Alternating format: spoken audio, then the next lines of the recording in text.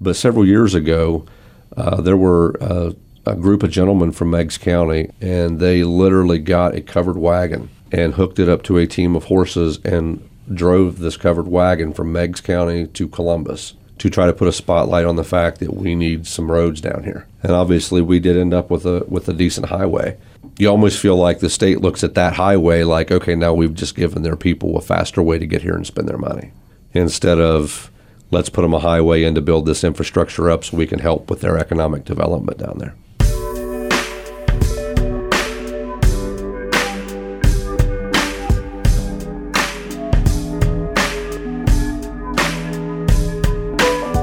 From the WAEB Newsroom, this is 457 SEO, a place for stories, information, and observations about our Southeast Ohio communities. I'm Atish Baidia. I'm Susan Tebben. I'm Aaron Payne. And I'm Allison Hunter.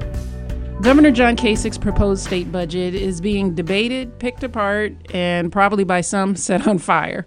One of the changes is, at its core, a necessary one, a change in how Medicaid services are taxed. Ohio is one of the few states that could charge a so-called piggyback tax on the Medicaid services. So that extra tax, which is 5.75% for the state tax plus whatever your county tax would be, is charged to the federal government because they're in charge of Medicaid. That would generate money back to the state and the local county where the Medicaid care was given.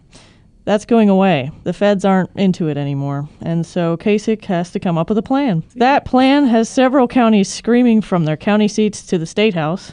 In this episode, you're going to hear from one of those voices, a man who says he's tired of our region getting treated like unwanted burdens. But first, the push and pull concerning the Affordable Care Act and what changes could mean to addiction treatment. Specialists in the Ohio Valley are closely watching Washington's healthcare debate.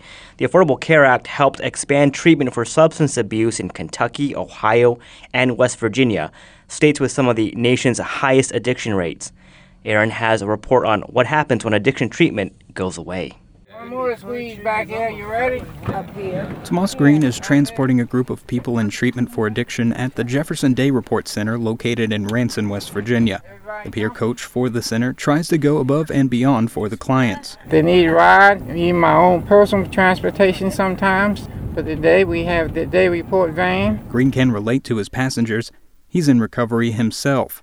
His experience taught him recovery can be difficult, and now he wants to help others as best he can. For me, I share with everybody, it's always good to have a good support system. Pending changes to the Affordable Care Act could have major consequences for the availability of treatment in a region that is basically ground zero for the nation's opioid addiction crisis.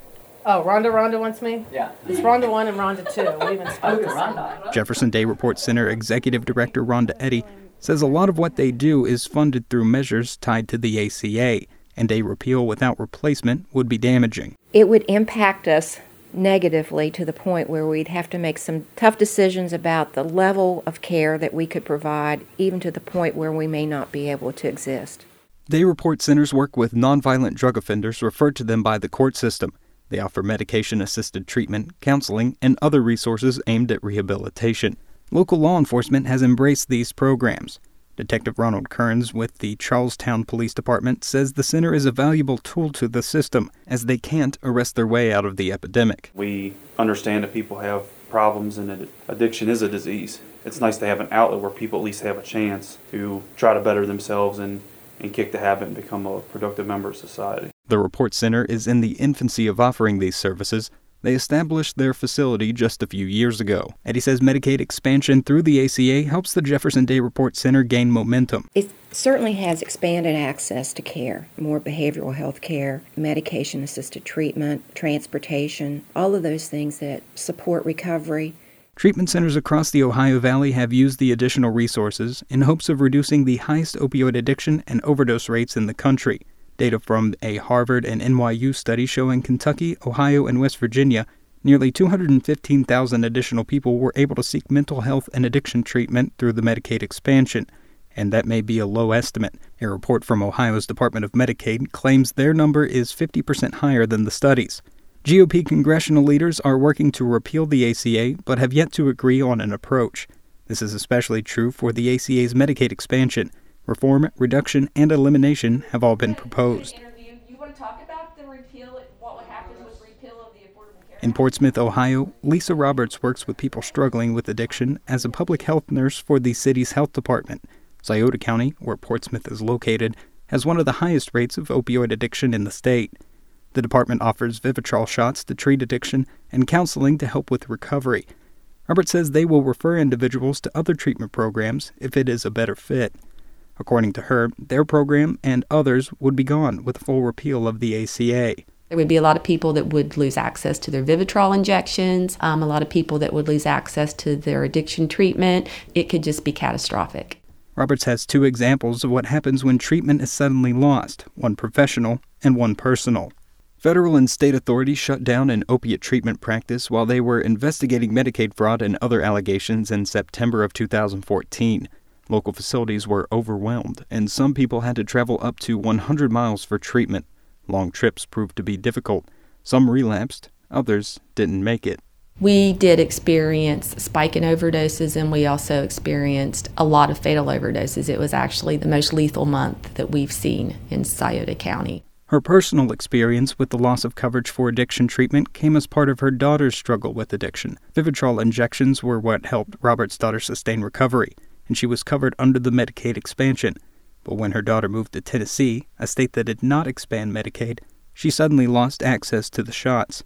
Roberts stepped in. I would have to drive it 400 miles to give her that injection. And eventually she was able to get it there through the Affordable Care Act. Her daughter later returned to Ohio and continues recovery. But Roberts understands that others may not be as fortunate. She says the lessons for the ACA debate remain the same even if the circumstances of her experiences are different. She and others fear repealing the ACA without a replacement could trigger a wave of similar events across the Ohio Valley. And there's a client there. As Congress continues its health care debate, the people Tomas Green drives to the treatment center wait to see what will happen to their coverage. Okay. Green says the road to recovery is a difficult one, but it comes with rewards. First comes the lessons and then the blessings. Yeah, right. Okay, I just have a quick question, and I understand it, a mother's love, but how is the mom allowed to drive her daughter's opioid treatment or medically assisted treatment to her? Medication used in a medication-assisted treatment for addiction is prescribed. It's not like you show up to a treatment clinic and say, give me some of that methadone, and you'd get methadone. You have to see a licensed physician that can prescribe that medication to you. So it's a prescription, and you can also pick that prescription up. Some places, going back to methadone, you can't really take methadone with you. There are restrictions on it, but the restrictions are much looser with Vivitrol because it's not an opioid itself. It's something that blocks the effects of opioid use. So the Vivitrol was prescribed to Lisa Roberts' daughter, and she was just able to go pick it up and then drive it to her. With your research and the people that you've met and with what's going on in Washington now and the push and pull, is there a sense, do you get a sense of optimism? Do you get a sense of scrambling from the different services that are trying to help people with addiction recovery? I get a sense of a fog is rolling in, or better yet, a better metaphor would be a storm is rolling in.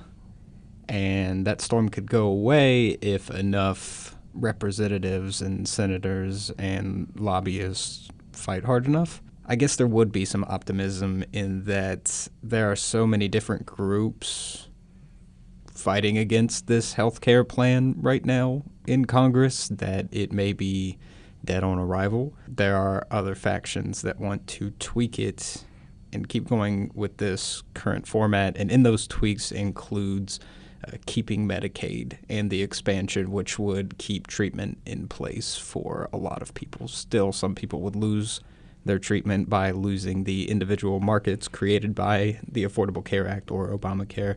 To get back to your question, there's a sense of optimism in that this is either not going to pass in its current form or not pass at all.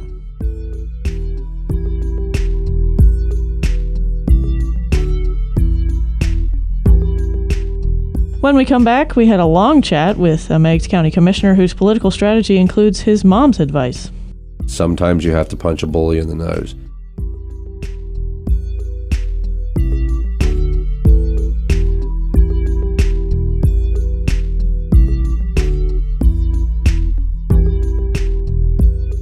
Meigs County commissioners have been meeting with government leaders and residents from all around the region to talk about proposed changes to the state budget that could negatively impact operating budgets by hundreds of thousands of dollars.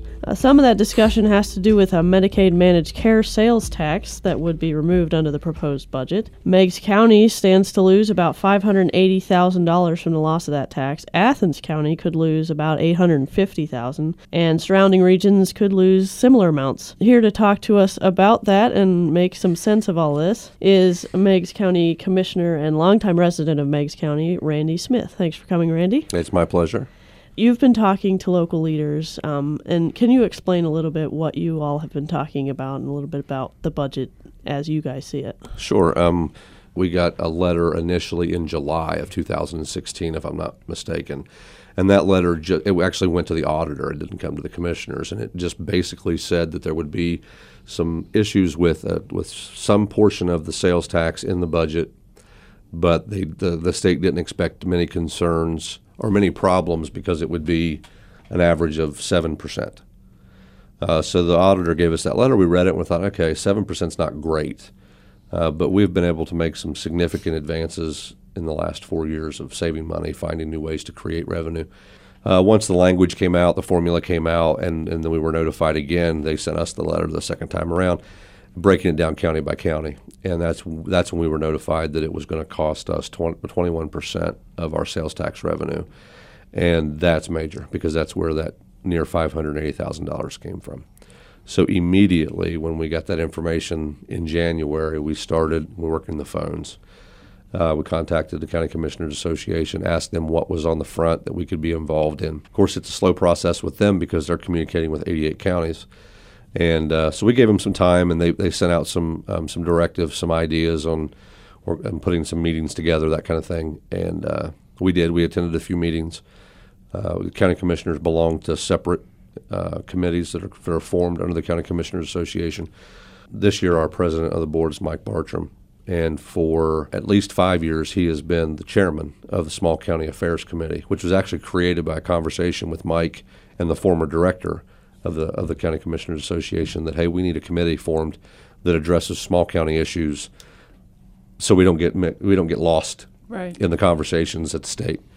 I think there are 30 counties now that belong to that, and it's a population issue. I think anybody under 50,000 population is part of that committee. So we start reaching out to them because we know the smallest counties are going to be hit the hardest, and 21% were one of the largest, and Vinton County stood to lose right close to a quarter of their sales tax at 25%. And Jay Edwards, who was recently elected to represent our House district, also has a piece of Vinton County. Mm-hmm. But as the budget got released, the language of the budget got released, we decided, okay, so we're going to make some noise in Meigs County. Mm-hmm. And that's exactly what we did by at least our initial, I guess the starting point was contacting Jay officially, getting him together with Representative Ryan Smith, who currently is the chair of the House Finance Committee, who also shares the other piece of Vinton County with Representative Edwards. So we knew Mr. Smith would have the same issues, and they were great and accommodating that we put together a meeting. Of course, we had to do it on a holiday, but it worked out great. And we had around 100 people in attendance at that meeting. The initial invitation went out to all the county commissioners, mayors, city councils, trustees in Senator Hoagland's Senate district. And the district runs practically right along the river from about midway through the state down to south of us. So that was kind of our target area. And as we looked at the breakdowns, it seemed like they had the highest percentages anyway. So we sent out 300 invitations, I think, and ended up with a third, which was great. And, of course, you folks were there, so you heard some of the concerns of some of the other elected officials from the region. But, you know, Meigs County has long been viewed as, and not just Meigs County, we feel like it's the same with any of the counties that are close to the river. I mean, if you're south of 33 or south of Franklin County, you feel like they look at you like you're part of West Virginia. And, we've suffered a lot of consequences because of some issues and as the result of some things that have been done at the state for years. And it's time we push back, and we've banded together with some great people, and that's going to be our our mission until we've got nothing left to fight is to make this right. For Meigs County, what is 580,000? What does that represent as far as city services, county services, that kind of thing? If you look at our total operating budget for 2017, which is the issue will hit us third quarter of this year, I think we appropriated right at $5.4 million total operating budget for the county. And that includes all county services, sheriff's department, and the like.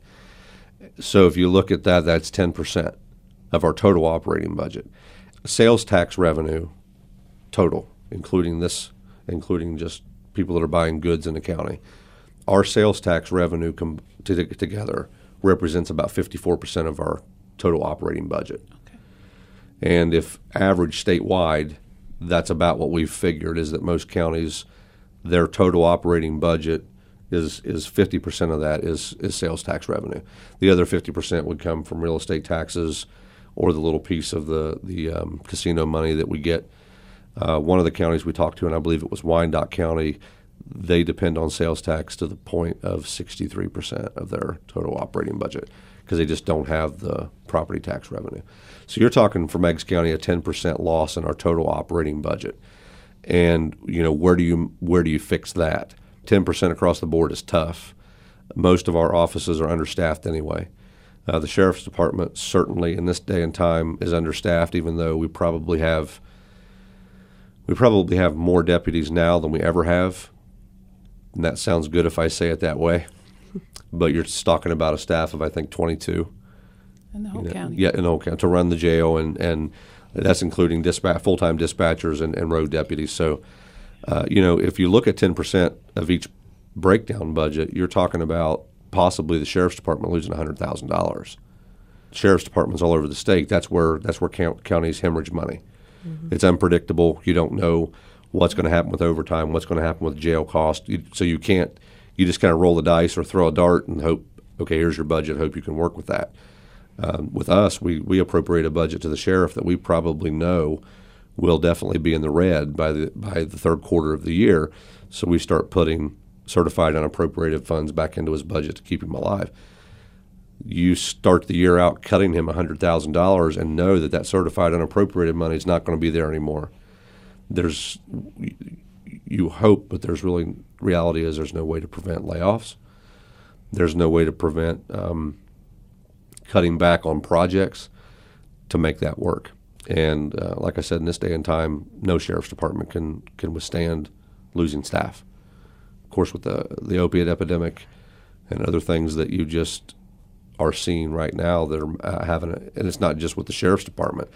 The opiate epidemic literally affects every office in the courthouse.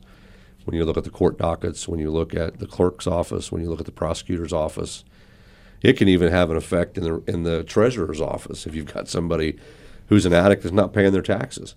I mean, it's a huge mess. So just on the county level, there's no way that services wouldn't be interrupted. That's just the sad reality of what it would be. Emergency medical services, for example.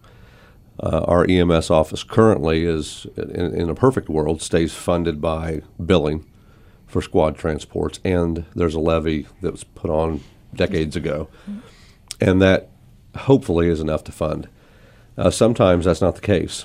Expenses will be whatever, and a lot of times that usually comes from an unfunded mandate that you don't see coming until you get it and have to deal with it. And right now we're in the process of dealing with a new one. A lot of times that the EMS guys have to come to us and say, hey, we've got issues with a squad. We've got to get replaced. One's broke down, and we don't have that in our budget. Obviously, that's something you can't prepare for. Those things aren't cheap. So they have to come back to ask for county general money to provide those services or do those things. A lot of times because of the unfunded mandates or things that we don't expect. You're talking about a total loss of 10% of the county's entire operating budget. So if that money is gone, I mean, if nearly $600,000 is gone, where do you find the money to keep those services moving when it's not there? We survive on that. Now, granted, there are counties in the state that have a lot more goods that they're selling, the bigger counties, of course. So that percentage of the managed care tax maybe wouldn't be as dependent on that because they have a lot of revenue coming in from other things. Plus, you got to look at your population. If you have a lot of folks on Medicaid, then obviously they're using those services, so you're going to receive more of that tax. Southeastern Ohio, we have a tremendous population of folks that depend on Medicaid. But the state in itself, in their sales tax portion of that, in the 2-year budget, they had to plan for a $1.2 billion loss in sales tax. So the state was receiving upwards of $600 million a year from this managed care tax. So it was bad news when it came out that the federal government said you can no longer charge that tax. Gave them plenty of time to start looking at ways to fix it. But at such and such date, this tax has to be removed. So the state was in panic mode. They were going to lose upwards of $600 million a year. So once that tax is removed, obviously you lose that revenue. And that has happened in several states, not just Ohio, but the other states have remedied it in ways that benefited not only the state but also the local governments as well. What do those remedies look like in other states? Okay, so California was the first state to do this, to remedy it that I found. I'm sure there were others, but the one we looked at, we were calling it the California model. And Michigan, when they did the same thing, they referred to the California model. And one of the reasons why the government said you could no longer charge this tax was it's amazing how the federal government works. I mean, I go on for days about the federal government, but the reason why they pulled the tax for the states that were using it, their reasoning for it is you can't target one particular section of society and tax them. And of course, I agree with that. That makes sense when you lay it out there like that. But the client or the consumer of the Medicaid services, they weren't paying the tax. The federal government was paying the tax. So they painted this picture that, okay, now we can't focus on this one group of society and tax them. It's not fair. So they figured that logic out. They were basically saying you can't tax us anymore. We're not going to pay it because they're the ones paying the tax. So when California looked at it and that was the reason why they were pulling it, California said, fine, we'll just broaden the base. We'll just broaden the base and collect that tax from every consumer of those services, whether it was a private pay individual, whether it was private insurance, whatever it may be. If you get that managed care service, we're going to tax it. And of course, they had no choice but to approve that. So California not only succeeded in keeping their managed care tax, but they also created a brand new source of revenue, because then that tax was going into the state. The counties and the local governments were getting their portion of that sales tax. No different if somebody would open a new car lot there and start selling, everybody would get their piece of the pie. And Michigan did the same thing. And does that look like something that can work here? Ideally, if I had the magic wand or if I ruled the world, they obviously would look at that model because it's been very successful in Michigan and California. Now, there is a slight difference in the way Ohio's tax is set up, and it relates to the piggyback tax. That tax was allowed to be attached to what the state was going to receive from the managed care tax to allow local governments to get their portion of the sales tax. So that's the only difference. Michigan and California didn't have the piggyback tax. We call it that. I don't know. They may have had something similar that they just called it something else, or it may have been set up that it was set up initially to go ahead and allow that money to funnel down to the counties and the local governments, and Ohio had to make effort to particularly attach that tax to it. It may not have been there in those two states. And that's been kind of not the argument, but some of that has come up. Well, Ohio's got the piggyback tax. They didn't have that. Okay. Move some legislation that corrects that. It's not rocket science. Let's break this legislation down that we're currently using and fix it. Doesn't sound difficult when you say it like that, because if they can pass a piece of legislation naming, and I'm being very facetious when I say this, but if they wanted to pass a piece of legislation representing a rock that sits out in the middle of a field somewhere in Scioto County because somebody told them that rock fell off a wagon that was in the procession when Lincoln's funeral went through, they would pass a piece of legislation to recognize that. So the idea of, it takes time to pass legislation, I agree with that. If you can pass meaningless legislation to recognize things or that, and I say meaningless compared to this. Obviously, I like to see things recognized and, the support of the state like that. But something that's important. Fix this. It's important. Yeah. And it speaks to quality of life issues. Absolutely. And what was interesting about that, the night of the meeting, and I don't remember, Cuyahoga, I can't remember what percentage they stood to lose, but it certainly wasn't 21% like us. But what I did was I put Cuyahoga, Franklin, and Summit. I did the math to say, okay, what would happen if they were losing 21%? Mm-hmm. And you've seen upwards of almost $100 million. 94 million, I think, was Cuyahoga, and then Franklin County, I did them. They were like at 50 million.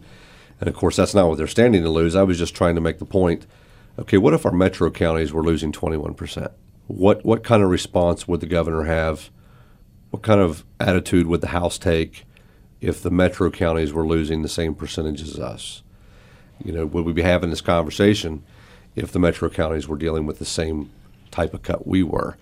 And Ryan Smith made a great point. He said, well, I absolutely get what you're saying, but trust me, Cuyahoga, Summit, and Franklin are yelling just as loud. Whether it's 7% for them, because certainly they have that money committed to something. Is that money committed to something that's potentially life-changing for residents? Probably not. I don't know that would result in layoffs at their sheriff's department or cuts in service, but they're just as dependent because they've gotten used to it.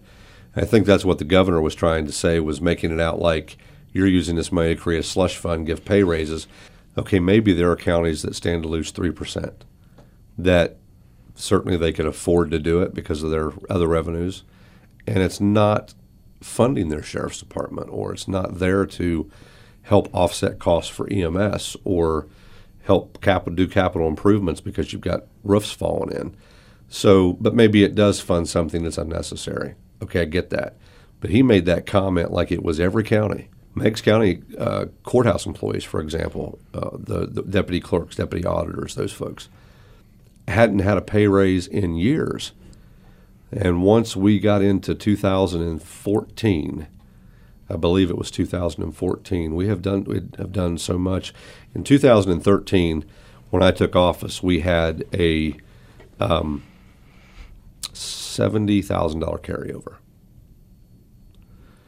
That was enough to make the first payroll until the new budget kicked in, because you have to worry about that first payroll when you're closing your books. And I'm not 100% sure on these numbers, but I just remember the progression. By 2014, we had a $250,000 carryover. By the next year, we were at $500,000. And by 2016, we were pushing, and we would have had upwards of a $900,000 carryover. But at that year, we saw an opportunity to build a new dog shelter, which was desperately needed, and make some other capital improvements. So we went from barely making it to having a carryover that allowed us to go back and fix those things I talked about earlier. And we were there. We were at a position that now we're starting to look at what other projects can we fund?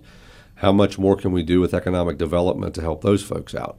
And now that we're positioned ourselves to do that, standing on our own 2 feet, here comes the governor with a hacksaw taking our feet out from under us, which is exactly what we feel like. Do you think there are still people that think, that's where coal mining was, that's where manufacturing was? Is there a way that you think that needs to transition, or is it transitioning? I do fear that is still stuck in the minds of even some of our state lawmakers, that we're just not looking at the whole state and how they seem to base everything on. Most of the time it's population. And I do agree that in some situations that makes sense, but I also see in other situations it makes no sense. I hate to say it as they just don't care, but you eventually get that feeling.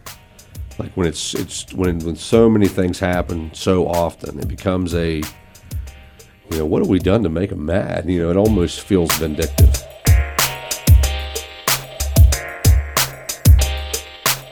Our conversation with Meigs County Commissioner Randy Smith continues, and we ask him what he sees as the future in Meigs County. There's really nothing off the table, and we try to make that known to anybody we sit down with that's interested in coming into the county.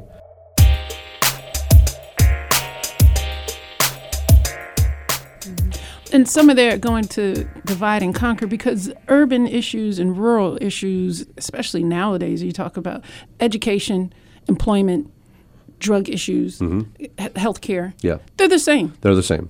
And the difference being population. Sure. And all the issues are the same because people are living in just as much poverty, right, or have just as many family issues at home. But that idea that it's a us against them, it is the same. It's the idea of, you can call it class or poverty, or that feeling of place, right, or those people, whatever those people are, wherever yes, you're pointing, right, yep, wherever yep, you're pointing, and yep, it's the same. And so that feeling of we get left out.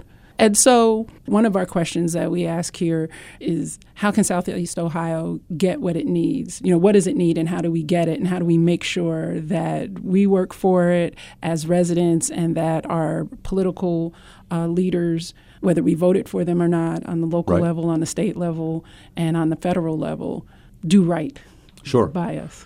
What I think with what I have learned, that's about a twofold answer. The first thing is, and I agree with you, for one, you got to break the partisanship down and realize that regardless of who's in office, that person's going to be there to represent you for a certain number of years.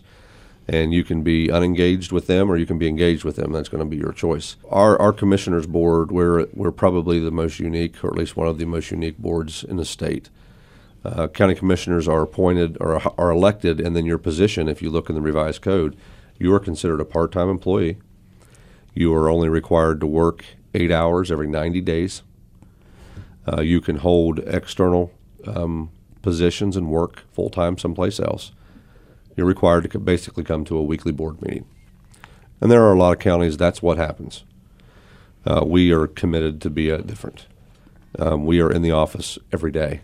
We actually figured it out one day that we, with our salaries and the amount of hours that we put in weekly, that we make about $3 an hour. We're committed not to do other things. I mean, I pastor 2 churches. Mike is a head football coach for Meigs High School, and Tim farms. So that's what we do externally, and that doesn't interfere with our work. So we have went out to our people, to our counties, and we go to every civic organization meeting, church meetings, council meetings, trustee meetings, whatever, to let them know 2 things. One, we want you to hold us accountable. You see something you don't like, somebody needs to bring it up. And 2, you've got to stay engaged with what we're doing. We say that at public meetings.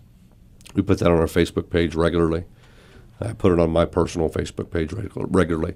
And in Meigs County, we have seen that happen over the last 4 years. It started kind of quiet. Your family and friends would come to meetings, or they would call, or they would suggest. We were holding we probably held more public meetings outside of our regular business meeting than any commissioners in the history of Meigs County. And it will traditionally be on things, if an issue is brought up that we think our county is concerned about, we will put it out there as far as we can to get as many people involved. So if you're sitting in Athens County wondering, okay, what do I do to help Athens County not lose almost $1 million? Call the county commissioners and ask what you can do. We've learned that if one person has an issue and they decide to pick up the phone and call their state rep or their state senator or their U.S. senator or U.S. congressman, you might get a call back from an intern saying, hey, we got your letter and passed it on, and we share your concerns and we'll do our best. You get a group of people together that are focused on the same concern, and yes, send a letter, but pick up the phone and call. If you're like me and you're willing to take it as far as you can, call their office, get an appointment, and drive to Columbus and say, we need to talk. When the public gets behind what the local officials are going to do, then that's how you see things get done.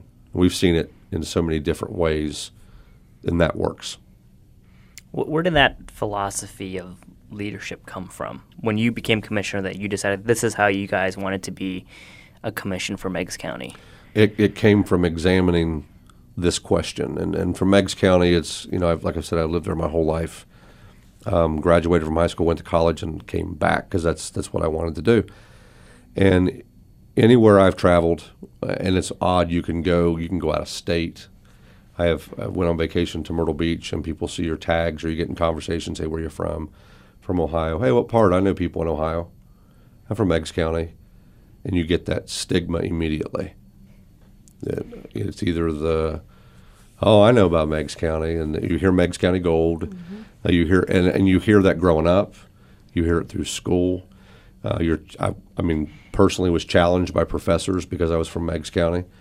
And then you get people locally that look at the county, seeing it fall apart, and for years you hear this, how did we get here? How did Meigs County get where it's at?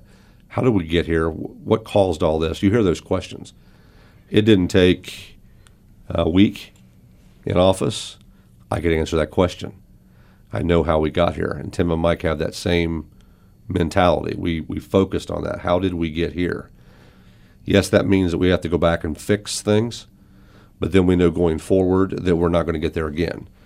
And that's just been, I mean, that sounds like a politician, but it's been an absolute commitment. You know, Mike's from Meigs County, went to college, ended up playing in the NFL. He retired, came back to Meigs County. Tim Ely's a Meigs Countyan. He's farmed there his whole life, and he's invested in the community. So if you're going to put us in those seats, we're going to prove to you that you don't have to be partisan, you don't have to play politics, you can come in here and work. And get voted out later in life or resign, retire, whatever it may be, we will leave a new standard. It's not going to be come in for 1 hour for your board meeting, collect your check, and go home. I mean, I have went to the dog shelter when the dog warden has been snowed in and shoveled kennels and fed dogs because they couldn't get there. Tim has been on the roof of our courthouse with patching material to patch leaks. Mike has been out front shoveling snow when the maintenance man couldn't get there and do it. It's a commitment, and it has to be. And you tell that story, you get those people involved that you see at the grocery store, you see at church.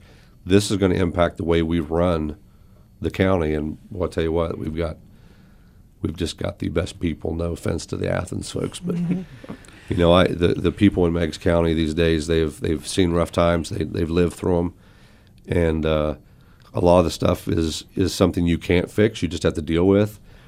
But now when something comes up that you just look like you're being robbed, we've done a pretty good job being able to rally the troops to get behind us in what we're doing.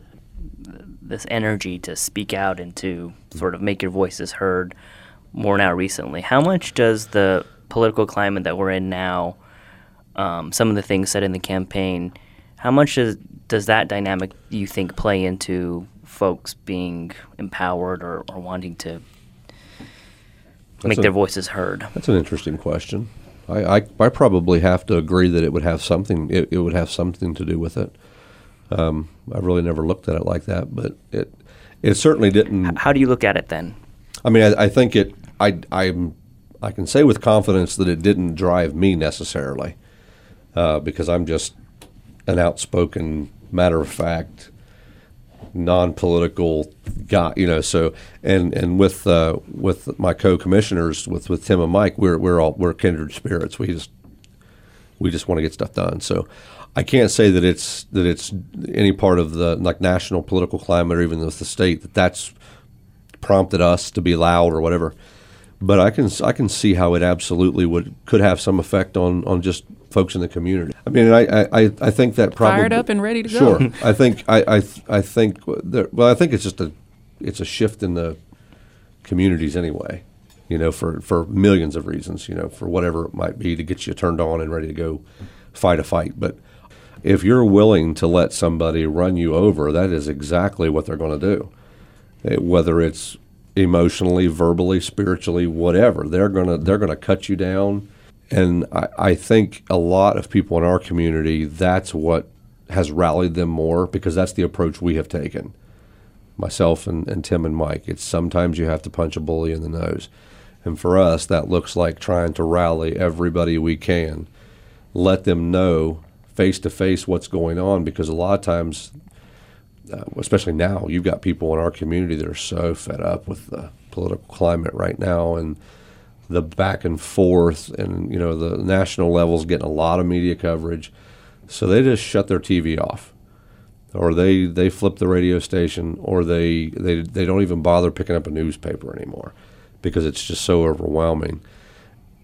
So they cut themselves off even on some of the local issues. So we got to get them in there and say, you know, this is what's going on and we need your help. And I think they see that as an opportunity that, okay, let's collectively go punch a bully in the nose. That's a question of does that engagement show up when you need it most, and maybe it's in initiatives at the ballot box in terms of taxes and Sure. that.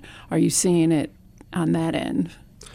There's a group of great folks that 2 of them work for Farmers Bank, and they got together 2 or 3 years ago and started doing a basket bingo at one of the community centers to benefit the sheriff's department and their canine unit. And they successfully paid for the entire canine unit training after the first basket bingo raised $8,000. Nice. I got to try my hand at bingo calling. And for the last 3 years now, I've been So you won. there. I am. You did it well. I'm officially the bingo caller for that. But like the last year and the year before, they were able to do that same fundraiser for different parts of what the sheriff needs. They bought fingerprinting, new fingerprint technology for kids. They take those into the schools and do the ID cards Kids for the ID, parents. yeah. And that was, nobody asked them to do that. You know, they just said, okay, there's a need there. The county can't make it because of budget constraints. We'll just get together as a community and pull this off. You've talked about the stigma surrounding Meigs County Yes. that has come from outsiders. Yes. So what is your perspective of Meigs County that goes against the one quote-unquote forced opponent from outsiders? Okay, so when you grow up in Meigs County, and I want to try to pull all that aside, you know, because I grew up there, so that was my hometown, and looking at it from what I see from the commissioner's office, where I am at Rotary meetings or at Grange meetings or in places that, this job takes me. I mean, I'm sitting in this studio, and that's some place I never thought I would be. This job took me here. So you go to places that you never expect, and you engage with people that you've never even met. It's not just, we love our county, and we're glad we stayed. I'm 3rd generation living in the family farm, and I love it here. It's not even that. It is from the 75-year-old man who will show up at a Grange meeting to offer a concern about something in agriculture and watch the response of the people that are there. How do we get involved to fix it? Is almost always the immediate response. And it goes from political issues like that. People want to know how to get involved, how to fix it. Not to go crybaby about it, but how do we fix it? Because Meigs County has been so used to fixing itself, seeing itself through hard times, not being dependent on anybody else. And it's amazing, and I'm sure it's in a lot of other communities. You get somebody that nobody even knows that's diagnosed with cancer. There'll be a fundraiser, a basket bingo organized by a group of people that doesn't even know the family. That mentality is thick in Meigs County. When you look at the stigma that has existed for a long time, you have this idea that it's Meigs County gold area. That's where they grow weed. That's what it is. Or Meigs County dried up and died after the coal mines closed, so there's nothing there. The only thing that lives in Meigs County are welfare recipients and drug addicts. You hear that, and I've even asked my kids, what do you think about Meigs County? Because obviously your kid's probably going to respond with what they've heard other people say because you've never asked them that question. And even today, you still get that even at the high school level. Because I'll ask them, I'm engaged in a ministry at the high school, and I'll ask them, what do you guys think about Meigs County, or what do you hear? And that stigma still exists. And when you hear it locally, and then you get outside it and you hear it, it's like they're so wrong.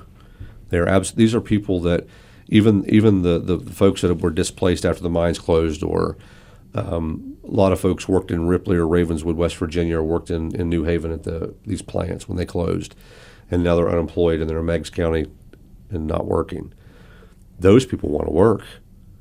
They want to work. They want to contribute back to their communities. That's what people need to see about Meigs County. These are people that want to help. They want to get involved. They want to work. They want to contribute to their community. They want a place that they can raise their kids, and hopefully their kids have a reason to stay. That's what we want people to see. That's what I see in Meigs County. You kind of led into part 2. What does Meigs County have to offer economically? And it seems like, this is going to sound cliche, but the best resource right now that Meigs County might have is its people, Sure. its workforce. Sure. What else does Meigs County have to offer economically that people may be overlooking? Well, I know, steps that we have made over the last several years is, and we're very thankful for our Community Improvement Corporation, and I'm not sure how familiar you guys might be with what we call the CIC. I'm sure Athens County has one or a version of it. And what it is just a nonprofit group of folks that are allowed to come together. It's formed under the commissioners, and they can go after money that the commissioners can't. But we partnership with them, and the CIC provides half the budget for our economic development office, and we provide the other half. And we by far have the best economic development director in the state. Perry Varnado and is amazing. If you've never had a chance to talk with him, or his administrative assistant Brenda Roush, they are. I don't know how other counties have not offered to triple their salaries to get them away from us, because they are that dedicated to what they do. But through the CIC and in partnership with the commissioners, there's been vacant properties have been purchased and remodeled, developed. There was an industrial park that was established several years ago in Tuppers Plain area, which is right off Route 7. Which takes you straight into Athens County, to Coolville, to Marietta, to Parkersburg, and those highways are great. They get you right there. And there have been several spec buildings built on that compound, and we've done great getting folks to come in there and lease those, employ people. Excuse me, to the point that they actually just recently built another.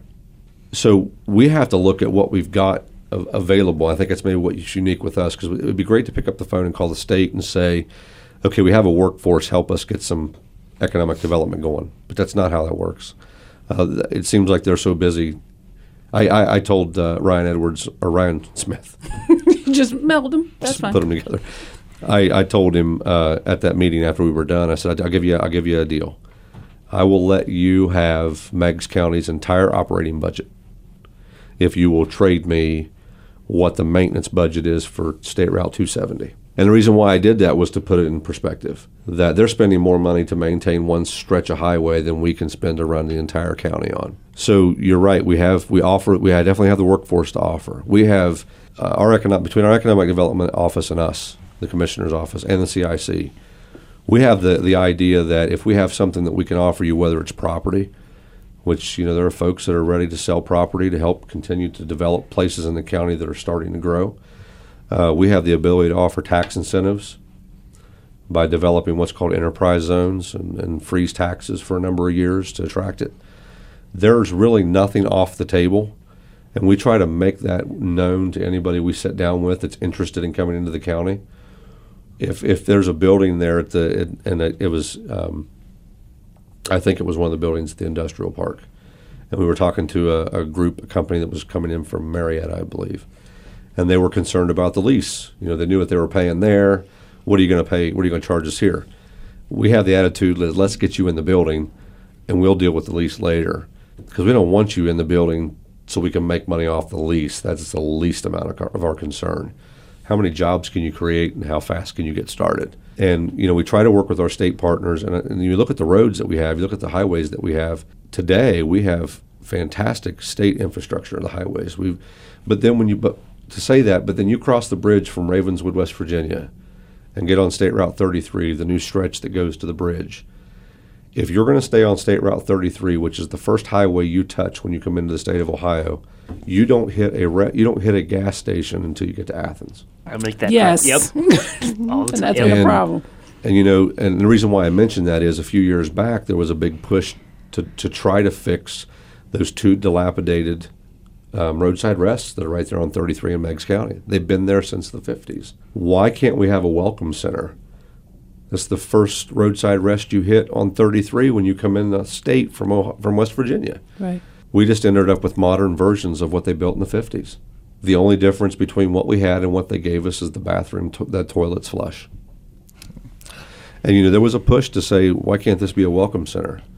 And the closest they came to fixing that or trying to help us make that better, put a welcome center there where we can advertise local events, festivals, job opportunities, tax incentives to just truck drivers that are coming through that owner operators that have 4 or 5 trucks that maybe they want to team up with somebody and run a distribution center. And hey, Meigs County is willing to give me a tax incentive. I'll call this guy and see. state offered to give us, actually to turn them over to us, not sell them. They were going to turn the roadside arrests over with an annual $70,000 a year operating expense. If you want something better than just some concrete bathrooms instead of wooden bathrooms, we'll let you have them, but they take $70,000 a year to maintain. Wow. So, and I mean, it was a really big push to try to get something in the ODOT budget that would, why wouldn't you want to have a welcome center on the first roadside rest entry into the state, coming into the state? And then we would have been able to use that to market. We would have hopefully been able to attract a Pilot or a Love truck stop to partner up. You see that all over the state. You see it in other states. It's almost to a point that we will be thinking inside, outside the box. We'll be as creative as possible. Years ago, they used to the CIC would take out a full-page ad in the Columbus Dispatch and some of the bigger newspapers that promoted Meigs County. And it would say, bring your businesses where the employees are. We're not looking for a handout from the state, and we don't want our argument to look like we're looking for a handout, but we expect a hand up. They're our partners, right? Or they're supposed to be. They pass the laws that we are required to enforce. Our sheriff's department's working their hind end off trying to enforce laws that Columbus passes. We're not passing those laws locally. We're having to enforce laws and regulations that they send down 33. You have the resources, you have aspirations. Can you achieve those aspirations under the current climate with the state? No, I don't think so. It's a running joke in the office, and it's the same with a lot of commissioners when we meet with them. Several years back, probably in 2012, 2013, there was this big, like a memo style communication that came down from Columbus, and it almost hit every department, that Ohio was encouraging this partnership idea. Shared services was the key word. If you could find a partner locally that you could work with, the state was pushing that. Shared services saves money. Helps efficiency, saves you money. Meigs County's been doing shared services for decades. Athens County has been doing shared services for decades. Vinton County has been doing shared services for decades. We don't need Big Brother to tell us to find a way to consolidate services and work together. We've been doing that since the dark ages. Out of necessity. That's right. Taking care of our neighbors, taking care of each other. We do that. We're the role model for it. I don't know if they were trying to prepare us for this by, if we throw this suggestion to share services, then whenever we cut them at the knees, it won't hurt as bad. We've been living that way. Certainly since under my administration, that's what we know. That's a no-brainer. If we're faced with losing the equivalent of 10% of our total operating budget because of this, then so much of our energy and effort will be put into trying to survive that. How can we invest as much time as we can right now into economic development issues? Because it's our number one priority. And, we're doing little things in the county right now that, and a couple of big things that I wish I could tell you today and then tell you how we got there. We'll follow up. Please do, because one of them is a very interesting story. But we do have a business going in right now in probably one of our poorest villages. And that's the interesting story I'd love to share, but I can't. That happened with a phone call. And one phone call, and I call that work case because I'm a law enforcement background. But in our office, if you answer the phone, it's yours. That's your case. Because in the police department, we were so understaffed. If you answered the phone, you were a rape investigator, murder investigator, you were whatever if you answered the phone, because there was no division, so you just did it. So we do the same thing in our office. I've trained them in some law enforcement lingo. So this particular situation, it became my case. This village that we have that's very, talk about dire straits, it's bad, desperately needed something to happen. It wasn't going to happen. One phone call, just one phone call to the developer to say, wait a minute, before you decide to back out, let's talk. And just literally a 15-minute conversation with this developer was able to facilitate a completely new real estate deal. And not only are they building, they're ahead of schedule, and they're doubling the size of their original project. Nice. Which is going to create more jobs. And that's that's that idea of being in the office when the phone rings and caring whether or not you get this or you don't. And those are the things that we do. So I don't know if the governor has this idea that every county commissioner is coming in once a week, sitting for an hour board meeting and going home or going to our real job. This is our real job. And we're in here beating it every day trying to figure out, we need economic development jobs. We got to address the opioid epidemic. We can't wait on the state to fix it. I'm losing people that I graduated from high school with. I just hugged and prayed with a guy yesterday before he was sentenced to 2 years in prison that I was in Boy Scouts with, all because of this epidemic. We're not waiting on the state to fix that. And all these things that we're able to focus on because we've got a well-oiled financial machine right now. How do we continue to focus on that, the economic development, the opiate epidemic, the job issue, if we're going to have to focus on how to survive, laying off staff, talk about all hands on deck. You may see me sitting at the sheriff's department answering the phone as a dispatcher, which I would do in a heartbeat, or down in the auditor's office answering the phone because I'll still have to be there. It's just it's an insane concept. And that's what I guess if I had to pick one thing I would want the governor to get out of what we're trying to do here is take a second look at the southern end of your state. These are hardworking, tax-paying, engaged people that want to be part of the solution. Why do you look at them like they're the problem? Or why are we made to feel like we're the problem? Boy, that sounded like a political poster, didn't it? But I'm being as real with you as I can be, because I'm so vested in the county. I raised my babies there. My wife and I we're involved in our community, and we know the people we've got, the potential we've got. We don't want catered to. We don't want, like I said, we don't. And that's the cliche. We don't want the hand out. We want the hand up. There's no reason that this couldn't have been looked at as, okay, let's find a hold harmless way. Let's look at our counties that are going to lose more than 20% of their sales tax, and let's give them special consideration. The state will, let's be willing to lose a certain percentage of this 1.2 billion in just one fraction of their sales tax. Let's be willing to shave off some of that fee to go down to those areas. Let's engage the bigger counties to understand, okay, we can't help you with your 3%. You guys are going to have to deal with that. Well, maybe we'll get you later. Let's focus on these guys that are trying to rise up. This is not because Randy Smith ever wants to run for governor, state representative, state senator, or anything. I don't know what color does your hair go after it turns white. Off. Because that's where I'd be. But if I sat in that office, if me, the guy that I am, how I was raised, or what my convictions are, was sitting in the governor's office, and I had to deal with this, you got to take a step back and look at what's important. Why am I here?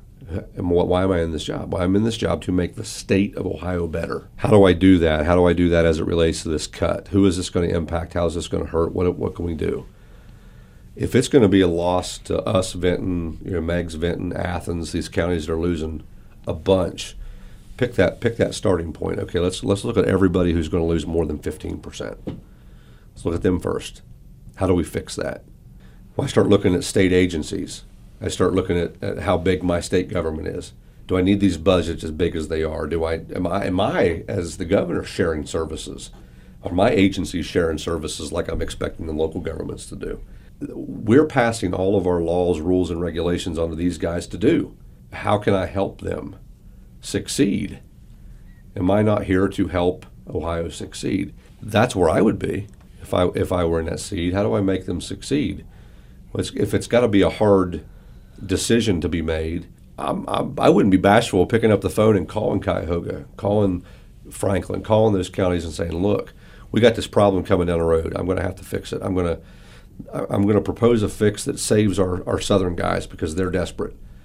And you guys will have to go ahead and lose your 7%. We're going to work this out later, but remember, I'm here to fix the state. And I would be so engaged with them people, they'd be tired of hearing about it. They would be tired of hearing from their governor because I want to know what affects you in Athens, what affects you in Meigs, what affects you in Franklin. We were talking the other day in the office is does he know how to get south of State Route 70? Because you feel like he doesn't. Like once you hit Bexley, Ohio disappears. When we put this together, we did send an invitation to Governor Kasich. We certainly didn't want him to feel like that we were going to have a bashing session behind his back. We wanted him there. And he did send 2 representatives. They didn't ask questions. They didn't. We introduced them as being in there, and the idea was they were going to sit and listen to the concerns and take them back to the governor, and we've yet to hear anything. So just We'll say he's working on it. We'll stay hopeful, and you'll stay loud. Oh, you better believe I'll stay loud. County Commissioner Randy Smith, thanks for coming in. Can't wait to see what's going to happen in Meigs County. My pleasure. Thank you guys so much for being engaged in this. This matters a lot. And stay tuned. We'll find out what's going on in the economic development. Those things I can't talk about? Those things Yes. you can't Yes, talk you about. will return. I will return. That was the key phrase.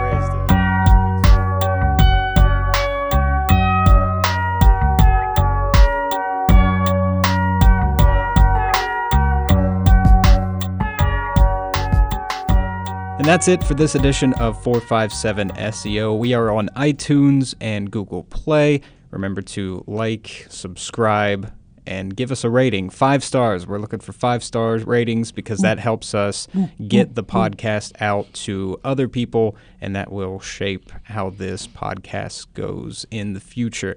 You can leave a comment as well. We will receive any feedback as long as it is constructive. So we look forward to your comments on our conversation. This podcast is recorded in WOUB Public Media's Telemix Studios. Adam Rich is our sound engineer. I'm the editor, and the music is provided by Nathan McGuire. Thanks to everybody that participated in this podcast. A big thanks to Meigs County Commissioner Randy Smith. Thank you for coming into the studio and sharing your insight into your county. Thanks for listening. I'm Aaron Payne. I'm Allison Hunter. I'm Susan Tebben. And I'm Atish Baidia. Thanks. Peace Bye. out. We did it. Stole my cigar. Bye. Okay, gotta go.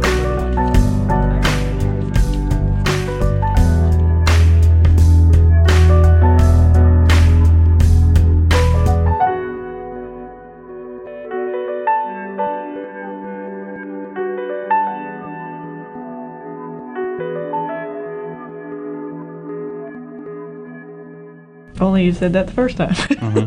I'm the anchor whisperer. Talent management. Talent management.